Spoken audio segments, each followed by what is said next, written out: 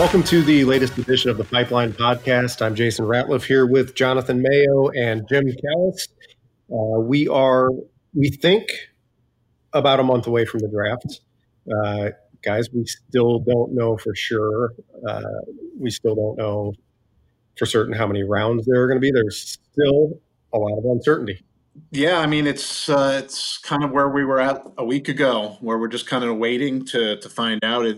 It seems that the draft is going to be June 10th, but other than that, we don't really have any other information. So we're still in the same holding pattern that we were, and just like all the teams, we're eager to find out exactly how long this year's draft is going to be. I mean, Jonathan and I have heard for weeks from teams that MLB plans on giving them, a month's notice before the draft. We've heard a ton of chatter from numerous teams in the last couple weeks that everybody's expecting to be June 10th. Those are the indications we're getting from MLB. So if you put those things together, we should get the details this week. I mean, obviously the story came out after we did our podcast last week that MLB had gone to the union and said, we want to do 10 rounds, but we don't want to pay the full slots for round 6 or 10. We want to cut them in half. The union declined to sign off on that. And now the question is there going to be another proposal that would go further than 5 rounds, or is MLB going to say, well, we can't figure this out. We'll just do 5 rounds because that's the minimum we have to do. I mean, I know from talking to teams, if it's just a 5-round draft and you can only pay guys who aren't drafted $20,000, nobody is looking forward to the free-for-all after the 160th pick is made, and then like 25 teams are trying to sign the same guy who's going to go in the 6th round for $20,000. So that's, I think, how they kind of sold the owners, who obviously aren't getting revenue right now, on doing a longer draft. But we'll have to see. I still, Jonathan, if I had, I'll still say what I've always said, that I'll believe it's 5 rounds until I see otherwise.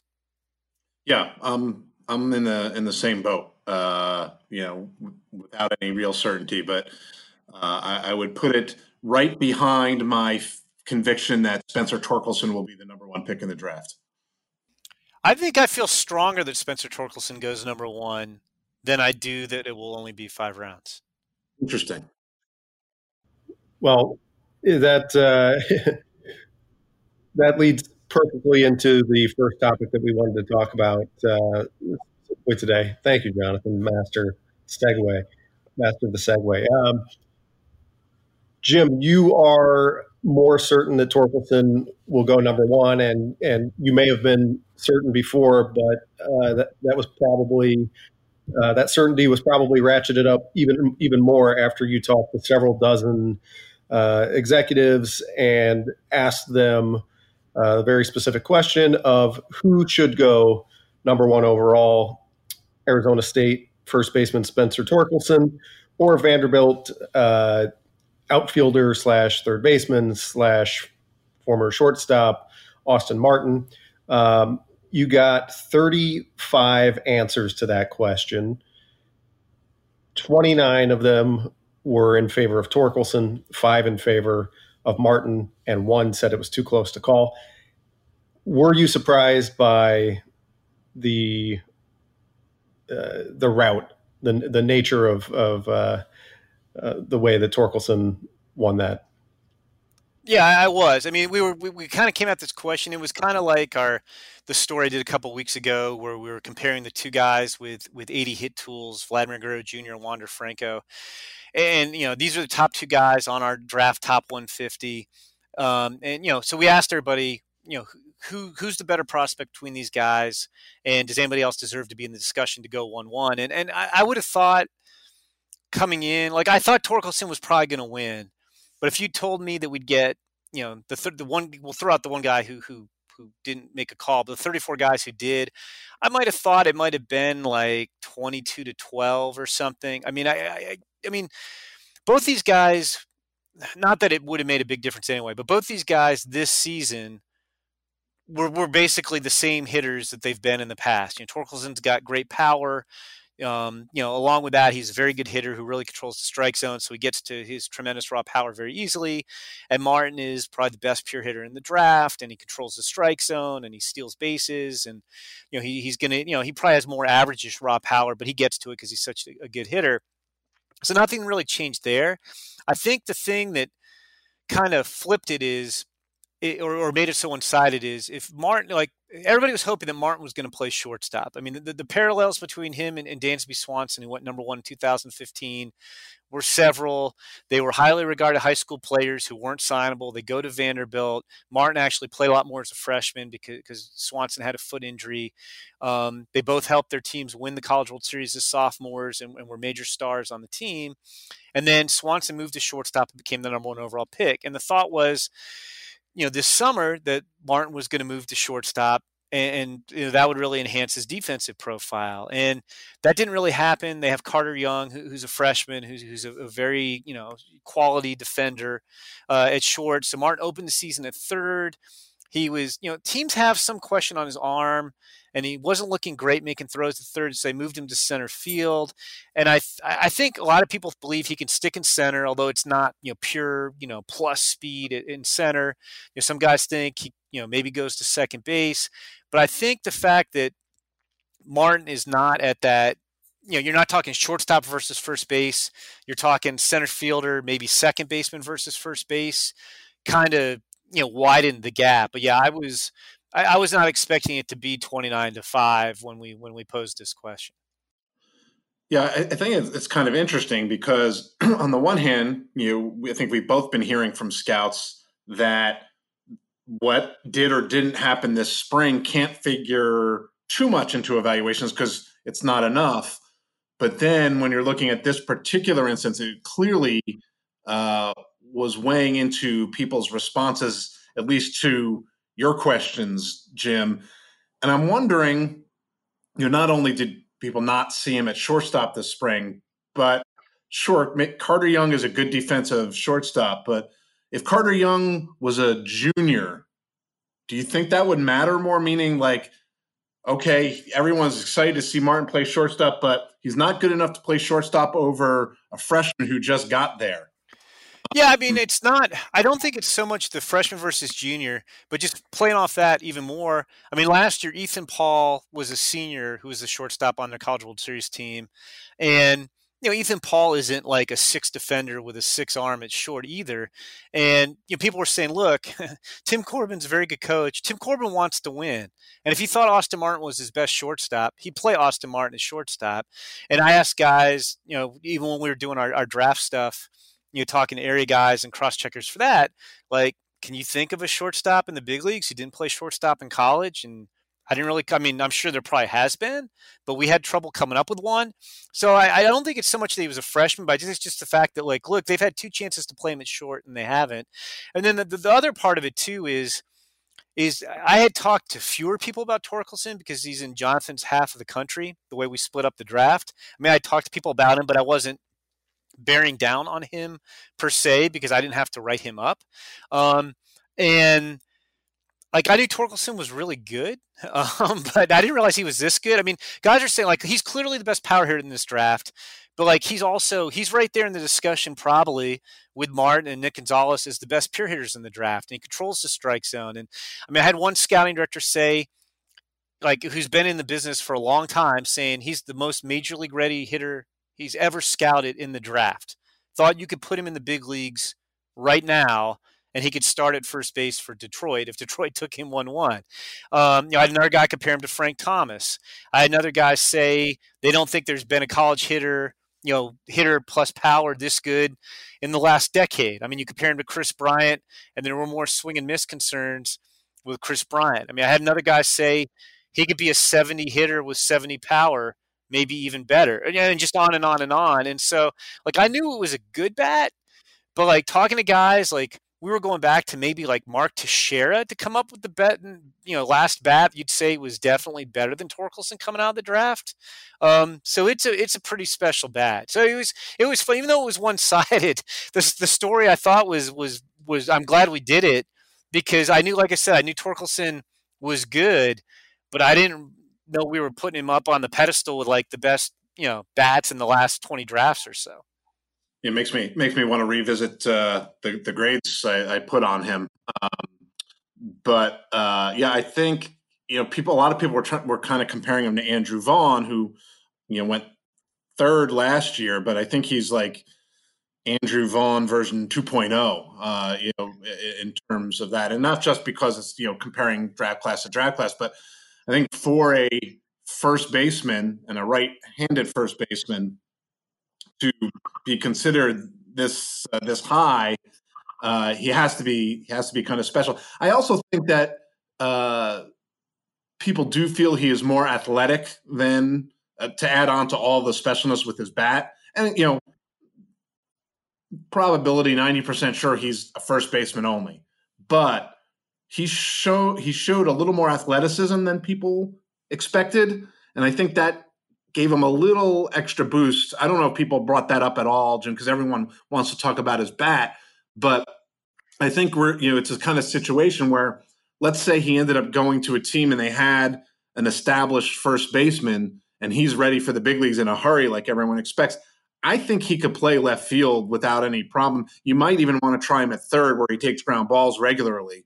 I wouldn't throw him in the big leagues right away there, but I'm saying, given a little time, especially left field, I think that gives him a little tiny bit of an extra boost. Yeah, I mean, again, I think if Martin was playing shortstop, whether Torkelson could play left field, I don't know if that would make that much of a difference. But guys did mention that. I mean, after everybody raved about his bat, guys did say that they think he's bigger and stronger and more athletic than Andrew Vaughn, who, we loved last year when he was a number 3 overall pick.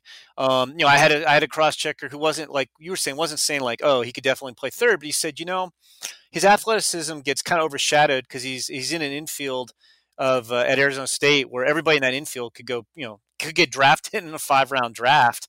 And they got Gage Workman, who's a pretty good defensive third baseman too. And that if he was at a different school, maybe he would have gotten more opportunity to play elsewhere besides first base. The thing that's interesting to me is talking to guys too. And you had him coming out of high school 3 years ago. It's like Andrew Vaughn. Nobody was talking about this guy like this in high school. I went back and looked at Perfect Games list to see, and they had him as the 36th best high school player in California. No, I mean, it's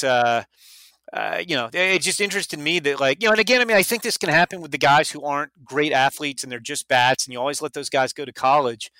But at least in my area, Kyle Schwarber was slightly on my radar. And granted, Indiana's a lot smaller than California, but did Torkelson ever come up in 2017 when we were doing draft stuff?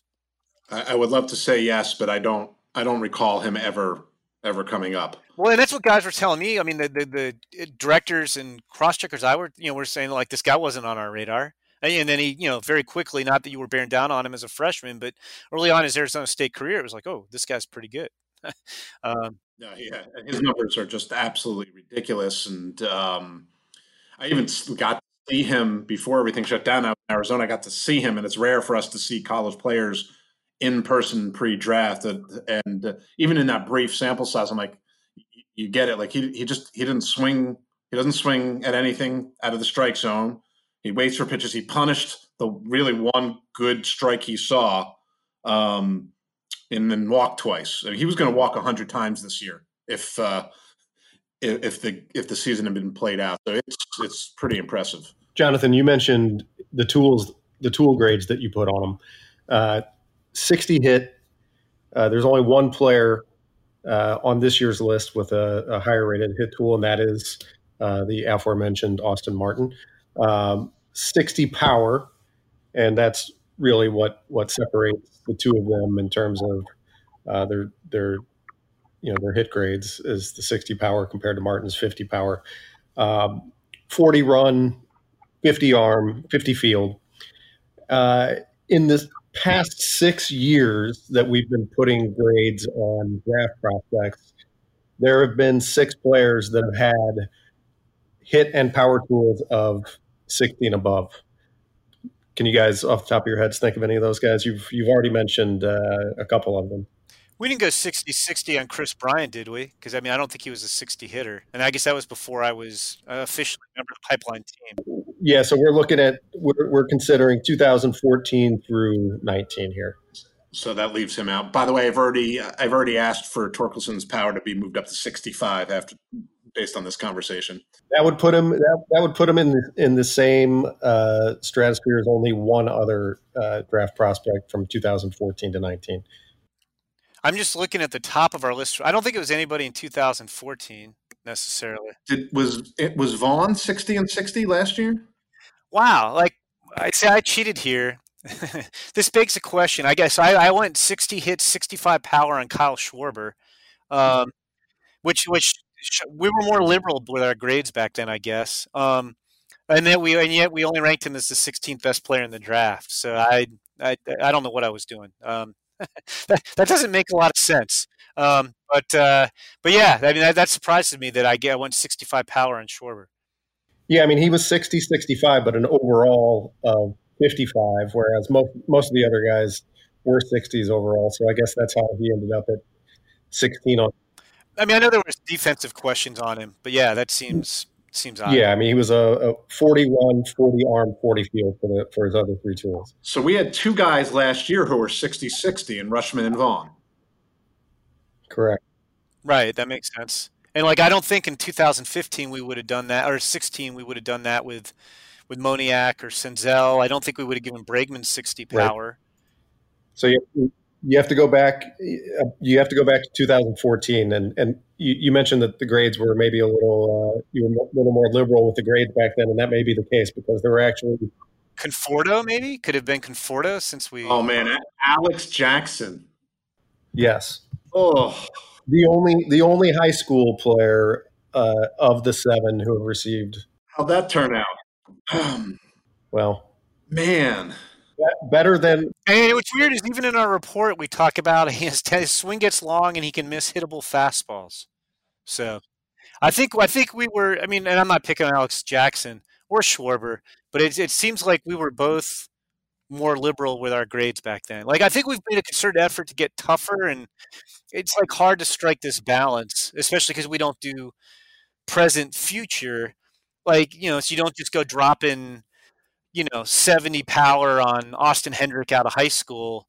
Even though he's got great raw power, you kind of have to balance some risk too. But interesting. I would not have come up with Alex Jackson or Kyle Schwarber. Well, and you asked how you asked how Alex Jackson turned out, and I was going to say arguably better than the final guy that you have not named yet, also from that draft class. Oh, from 14? Yep. Man, I was even looking at the list, and I don't know who you're talking about. I like it when you said 14. I thought maybe Conforto because he and Schwarber were kind of neck and neck, and I think a lot of people had Conforto ahead of Schwarber. A lot of pitchers on this list. Okay, he's no longer playing baseball. Wow, Casey Gillespie. There you go. Wow. Okay, yeah, we were very, very liberal, I guess, back then. He also got the rare 20 run grade. He's a 10 now. Well, and I wrote. One scout said Gillespie was the best switch hitter he'd seen in years, and gave him a chance to be as good as Lance Berkman or Mark Teixeira. No, that did not happen. So, Jim, going back to your story here that launched this whole conversation. We've talked about Torkelson and Martin. The one player that did come up outside of those two, because you also asked the question, is there anyone else that you would consider other than these two? And really the one player who came up, I think 5 times, was Texas A&M lefty Asa Lacy. Yeah, he came up a bunch, and there were. So again, the vast majority of people just said no.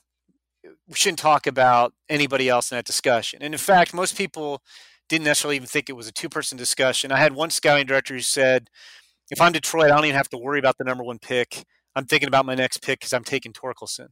But so 5 people said that Lacy would definitely be in their mix. 2 more said they wouldn't put him in the mix over Torkelson, but they would take him over Martin.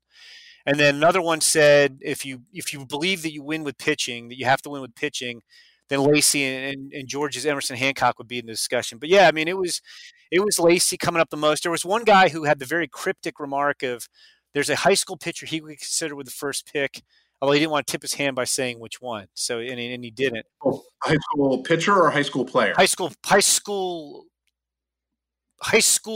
He was vague as to whether it was player or pitcher. But yeah, Lacy, I could see that. I mean, Lacy again. If let's say you're a little more worried about Martin's arm and wondering about where he's going to fit defensively, maybe you don't think he's an up the middle guy, then I think it would be easy to necessarily go with Lacy. I mean, you're talking about a guy who's got, fastball, slider, changeup are all plus pitches, can be better than that. His curveball's not far behind. He's missed a ton of bats in the best conference in college baseball for the last couple of years. He's left-handed as a bonus. So yeah, what's interesting is I think it would be easier to take him. Like I'm just playing this scenario out. Like I'm not saying this is what the Orioles are doing, but to me, I think the Tigers take Torkelson 1. I think if you're the Orioles at 2, you could be really interested in Asa Lacy, except if I take Austin Martin or I take Nick Gonzalez, the next best position player at 2, there's so much college pitching in this draft. I think the Orioles pick again at 30. I know I can get a good college pitcher, not Asa Lacy, but a good college pitcher at 30. If I pass on the bat at 2 to take Asa Lacy, then the bat I'm going to get at 30 would be a bigger drop-off. But it'll be interesting. I don't think, even though they're 1 and 2 on our list, that Torkelson and Martin are locked to go 1 and 2. I would agree with that. I was talking to someone recently about what the Orioles would do, and while most people seem to think, and in the mock I did, it was Torkelson then Martin. If the Orioles were to take Asa Lacy, or even if they decided that Emerson Hancock was the guy, I don't think anyone would raise an eyebrow or wonder what the heck are they, what are they doing? Those guys belong in that conversation, I think, for sure, even if it seems like the two bats are the two players that most people right now think will go in those top 2 spots. I think too that if they wanted to go bat, and I would take Martin second myself right now, but if they wanted to go bat because I know pitchers are going to last, it's not out of the question they could go Nick Gonzalez either. That wouldn't be like an unbelievable pick. Again, I don't know what the Orioles think of Martin defensively and where he fits, but if you have concerns about his arm or his defense, you could certainly take Nick Gonzalez. I don't think Nick Gonzalez is a shortstop, but I think he could definitely play second. And get there in a hurry, and then you're looking at Adley Rutschman and Nick Gonzalez getting to your big league lineup as you're trying to rebuild very quickly. And you have Nick Gonzalez's former double play partner, Joey Ortiz, already in the system after taking him in the 5th round last year. So, you can corner the market on New Mexico State middle infielders. So I'd have to look back at your mock drafts from the past few years when we were approximately a month out. But looking at the top 200 draft prospects list from the past several years, last year Rutschman was number 1, went number 1. 2018, Mize was number 1. Prior to that, the previous few years, Hunter Green was number 1. Jason Groom was number 1. Brendan Rodgers was number 1. Brady Aiken was number 1, high schoolers. But I'm looking at the past couple of years. Is Torkelson at this point, a month out, as much of a slam dunk as Rutschman and Mize were? Or, I know it's maybe hard to compare since now, you know what happened in those drafts. But what do you think? Is he as much of a slam dunk? I think so. Don't you, Jonathan? Look, this is an odd spring because you don't have guys building on their performance, and Torkelson might have like 18 home runs by now, and just fueling it. But I do think, especially talking to other teams, I think there would just be a lot of teams shocked if he didn't go number 1. And it was kind of the same thing. If you remember last year around this time, there was this, there's mysterious shoulder concerns about Rutschman and can he throw and this and that. and teams were just having none of that. I mean, I had other teams tell me if the Orioles don't take him, it's a huge mistake. Like, come on, like you get some of that thing. And with Casey Mize, I don't think there was ever that close a challenger to Casey Mize. I mean, at least last year you had Bobby Witt and you had Andrew Vaughn, who were kind of generational talents for their profiles. But like, I don't remember Casey Mize really having a close competitor where you ever thought, oh, they could go in that direction. Like, I'm trying to think, like we had Brady Singer too. Madrigal and Baum went in the top 4. Like I don't think who went. I don't even who went 2 because it was Baum went 3rd and Madrigal went 4th. Oh, Joey Bart went 2. Like, you never heard talk of Joey Bart going number 1. Like, we had all those guys up at the top, toward the top of our list, but like you never heard any talk that was really going to happen.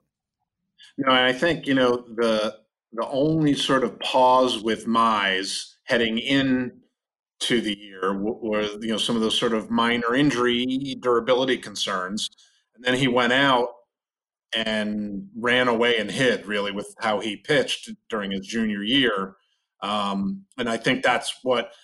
Not that there was any closeness to someone else in the conversation, but at this point 2 years ago, he had made every start, had been unbelievably dominant. There were no questions to be answered. That's one thing that's been missing now that you could say, well, maybe there would be a difference. And I do think that if this season had been going on, Torkelson's numbers would be so ridiculous that it would even be a greater separator, like it was for Mize. In that draft, was there 2018? Was there ever any consideration to Matthew Liberatore? I feel like at some point there was some talk about, a high school lefty, potentially receiving consideration to go number 1 overall. Well, so I think what happens is, in every year you start hearing some whispers that, and the truth of the whispers comes from teams picking 1-1, making sure that they have a plan B, plan C, plan D if, they talk to Mize's people and he won't accept the amount of money that their offer and it blows up. And so then you start hearing whispers, well, I'm hearing that they could decide to, and I feel like since the draft bonus pool system was instituted, every year there are whispers, oh, the team at 1-1, they may cut a deal to save a lot of money. And as Jim I can't even begin to say how many times Jim has pointed out that top spot, players have never signed for the full value, so you're saving money anyway. Are you going to save that much more money? Things of that nature.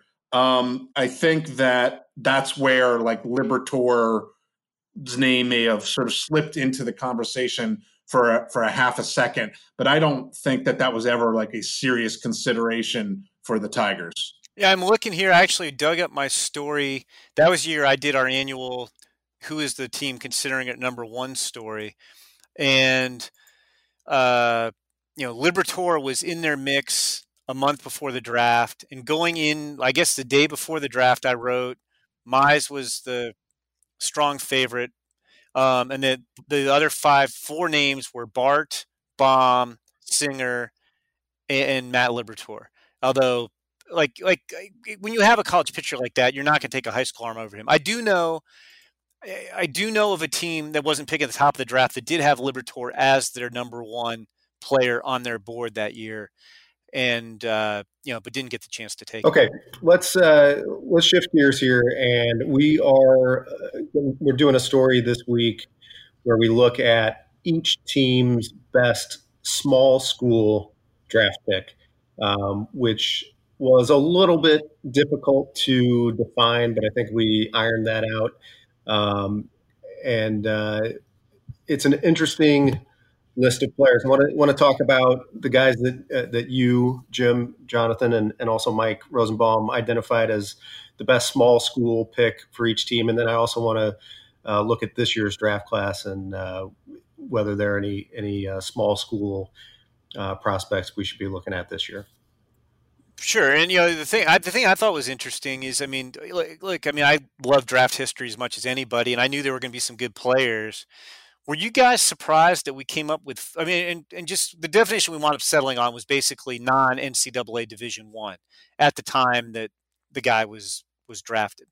Were you guys surprised we had 5 Hall of Famers and a slam dunk 6th and a probable 7th among 30 teams? Yeah, I mean, almost a third of the teams having Hall of Fame caliber player from a non-Division I school is, and obviously, not considering high school players, so cutting the pool more or less in half with that. So yeah, that's I would say that's surprising.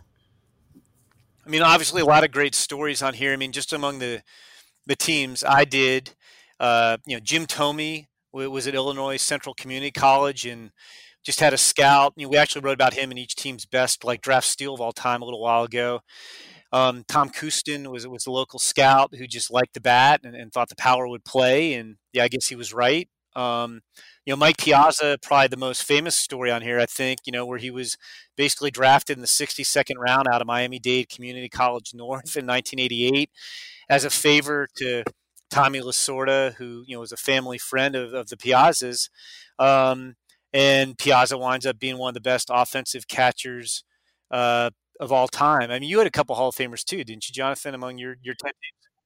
Yeah, I mean, probably and Jim, you and I were sort of going back and forth about Kirby Puckett's story, which is really an unbelievable story in terms of a small school. You went to high school in the Chicago area, then went off to, and I've already forgotten what 4-year school he started at. Yeah, he went to Bradley, then had to come back home for family reasons and went to Triton Junior College. Now, during the strike, Jim Rance, who was at the time the assistant farm director for the Twins, saw Kirby Puckett playing in a summer league between those years, said, okay, interesting guy. And based solely on Jim Rance seeing him in the summer league, the Twins took Puckett in the January phase of the draft, which obviously no longer exists. Puckett goes on to Triton Community College and goes off, has one of the best junior college seasons in the history of 2-year schools.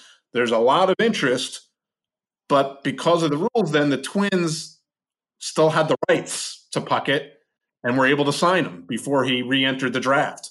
No one else in the Twins organization had seen him.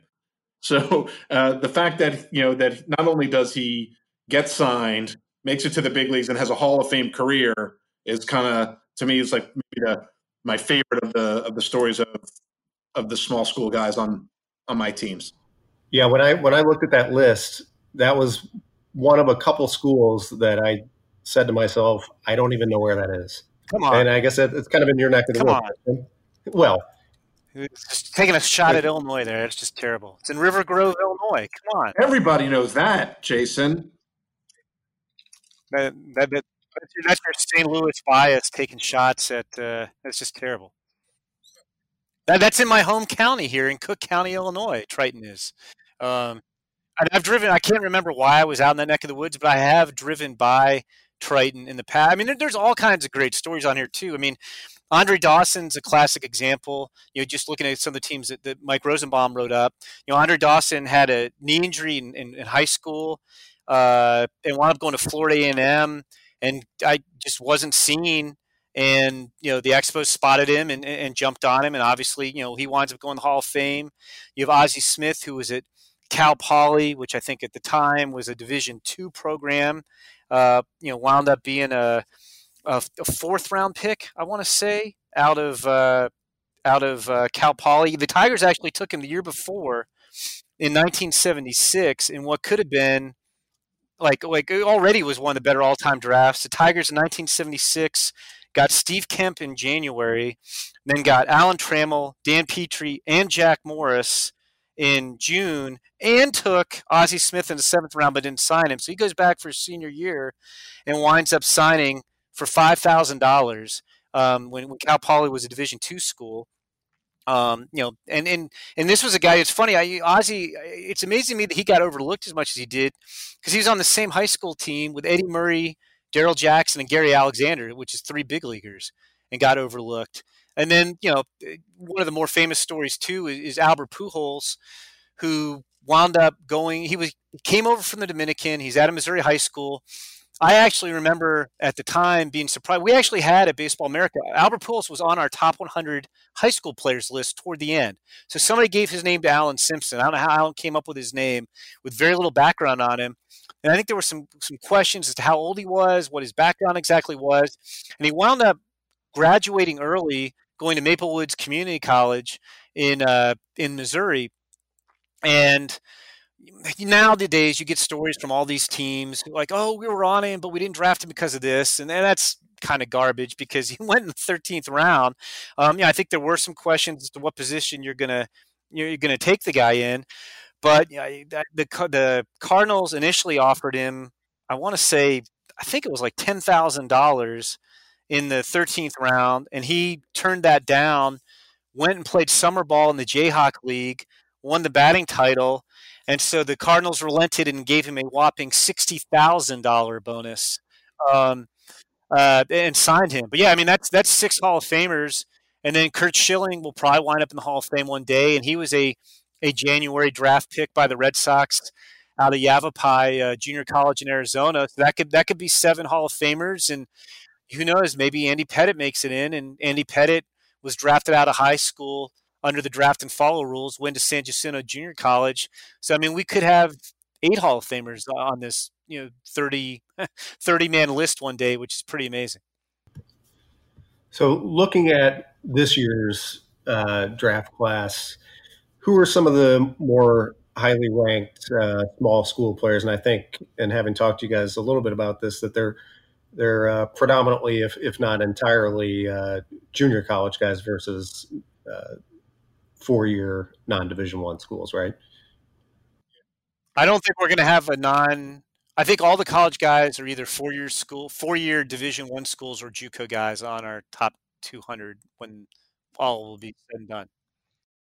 Yeah, I think that's right. And I know for my end of things, the highest guy I have is Beck Way, who's currently 96. He's at Northwest Florida State. It's a junior college in Florida. I almost think there needs to be different categories, because 2-year schools in Florida are really good. I mean, it's really good baseball.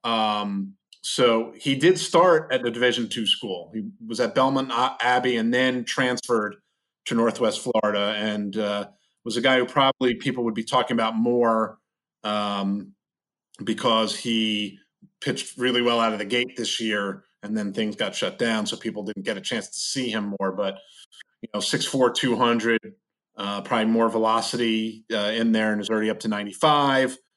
Good breaking ball, throws a cutter. He's kind of interesting.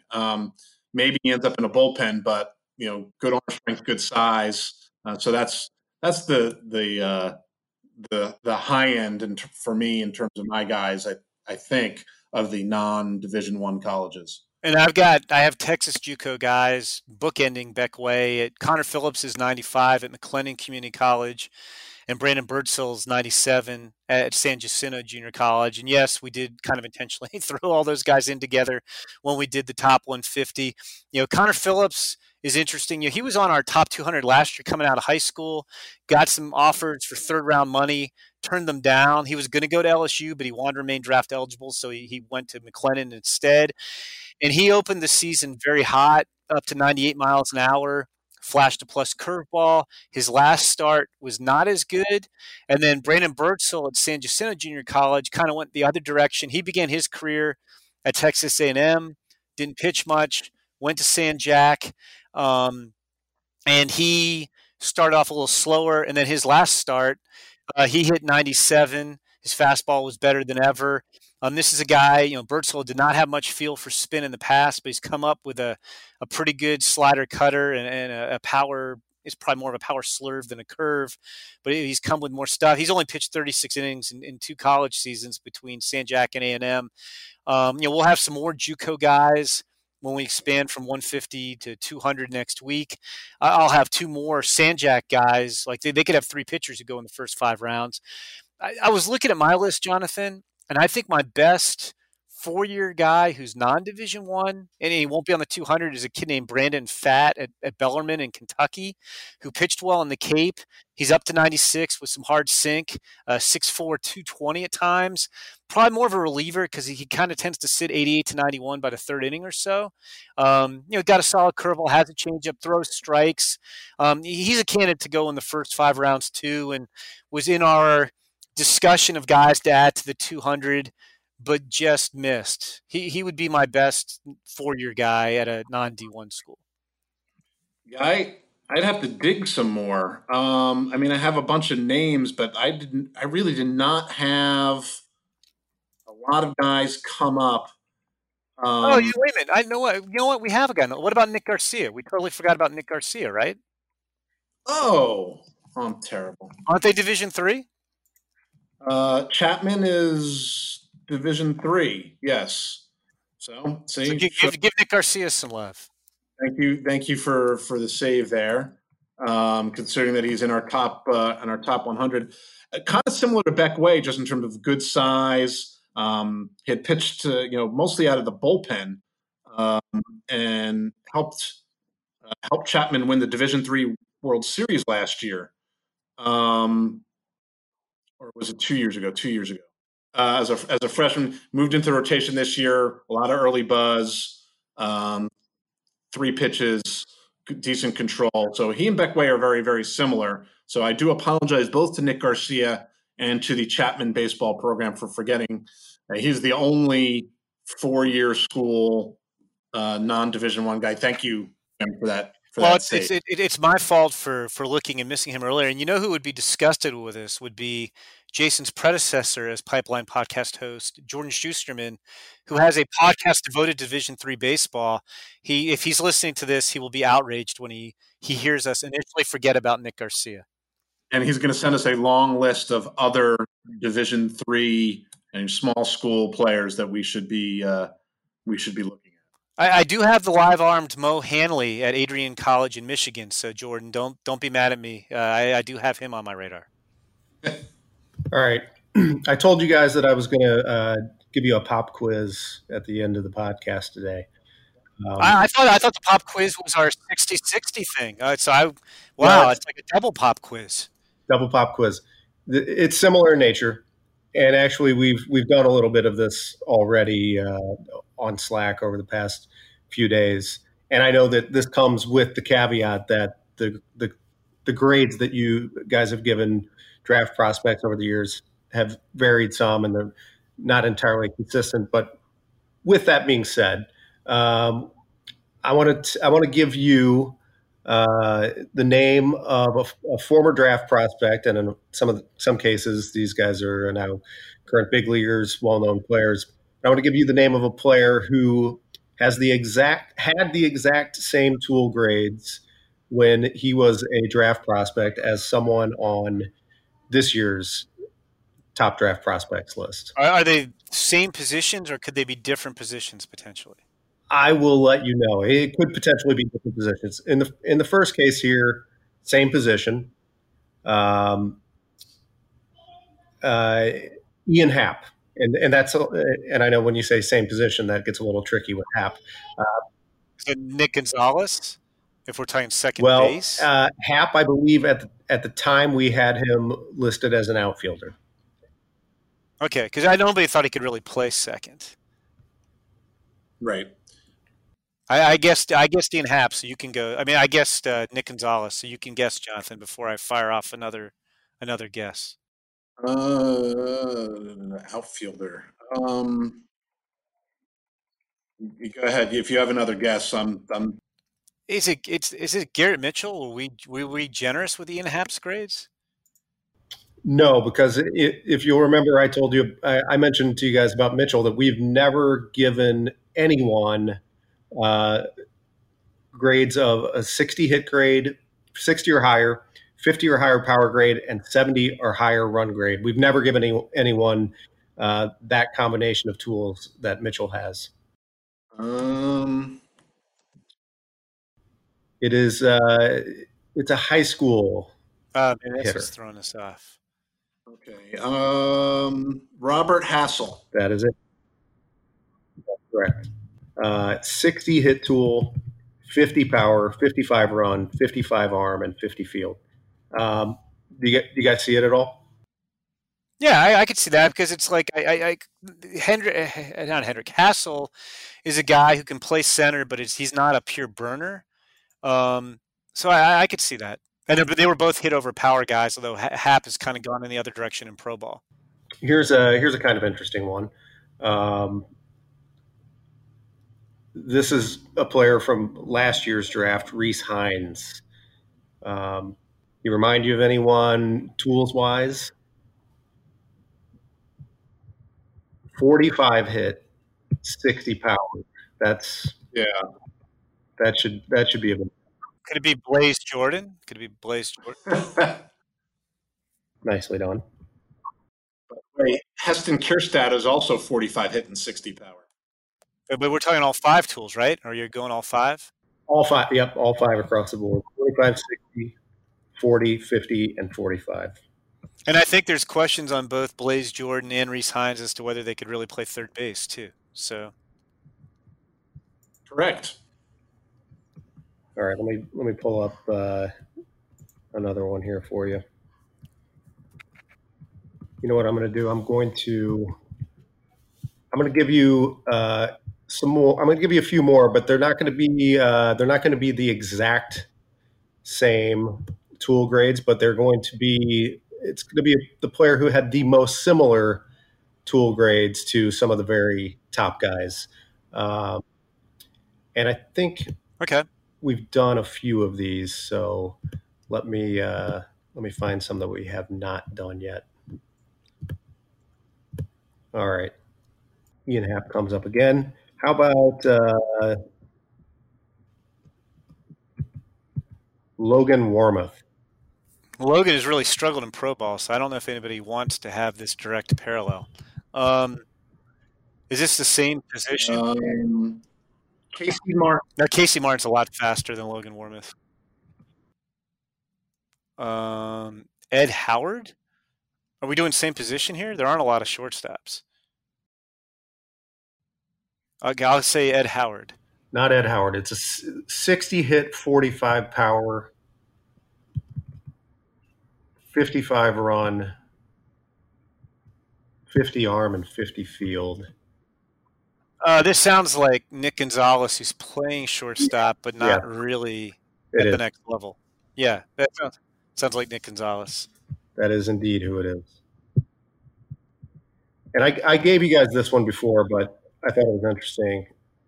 I assume you'll remember who this was, but very similar grades across the board to Michael Chavis and Kyle Tucker. Well, Jonathan correctly guessed this before me yesterday, so I will let him take the honors. I've already forgotten what I guessed, so go ahead. Was it Zach Green? No, that was Zach Green, yeah. What do you think about that comparison? I mean, Chavis and Tucker. I mean, Chavis at the time was shortstop. Tucker, maybe more of an accurate comp there. I like that. I like the Tucker comparison. I mean, they're both Florida high school outfielders. You know, Tucker was considered one of the best hitters in that draft, just like Veen is in this draft. Probably hit over power at the time, but still had plenty of power. Probably corner guys when all is said and done. I like that. And in fact, Jonathan, your write-up even talks about how Zach Veen has drawn Kyle Tucker comps. There were some area guys who sort of used him as the sort of benchmark, and Tucker was probably a little faster. Thought of as slightly more athletic, but at the end of the day, they think they both end up as in outfield corners. But yeah, no, I think that one actually, I like that. I like the Kyle Tucker to Zach Veen comparison. All right, let me give you one last one here. Alex Kirilloff. You're giving Jonathan all kinds of Pittsburgh guys here with Ian Happ and Alex Kirilloff. All kinds of Pittsburgh guys. I should compare him to Austin Hendrick just to compare the high school Pittsburgh guys, but I know that's not it. Don't be so sure of yourself. Really? I don't feel like that one doesn't work as well for me because I think of Kirilloff. I mean, he had power, but as a guy who was a really gifted hitter, and Hendrick to me is power over hit. Yeah, well, Kirilloff's hit grade was probably light, I would say. Back in 2016, it was a 50. He was way to go, Jonathan. Hammer the hometown guy. Oh, what was I doing, man? 55 power. Trying to offset my bias.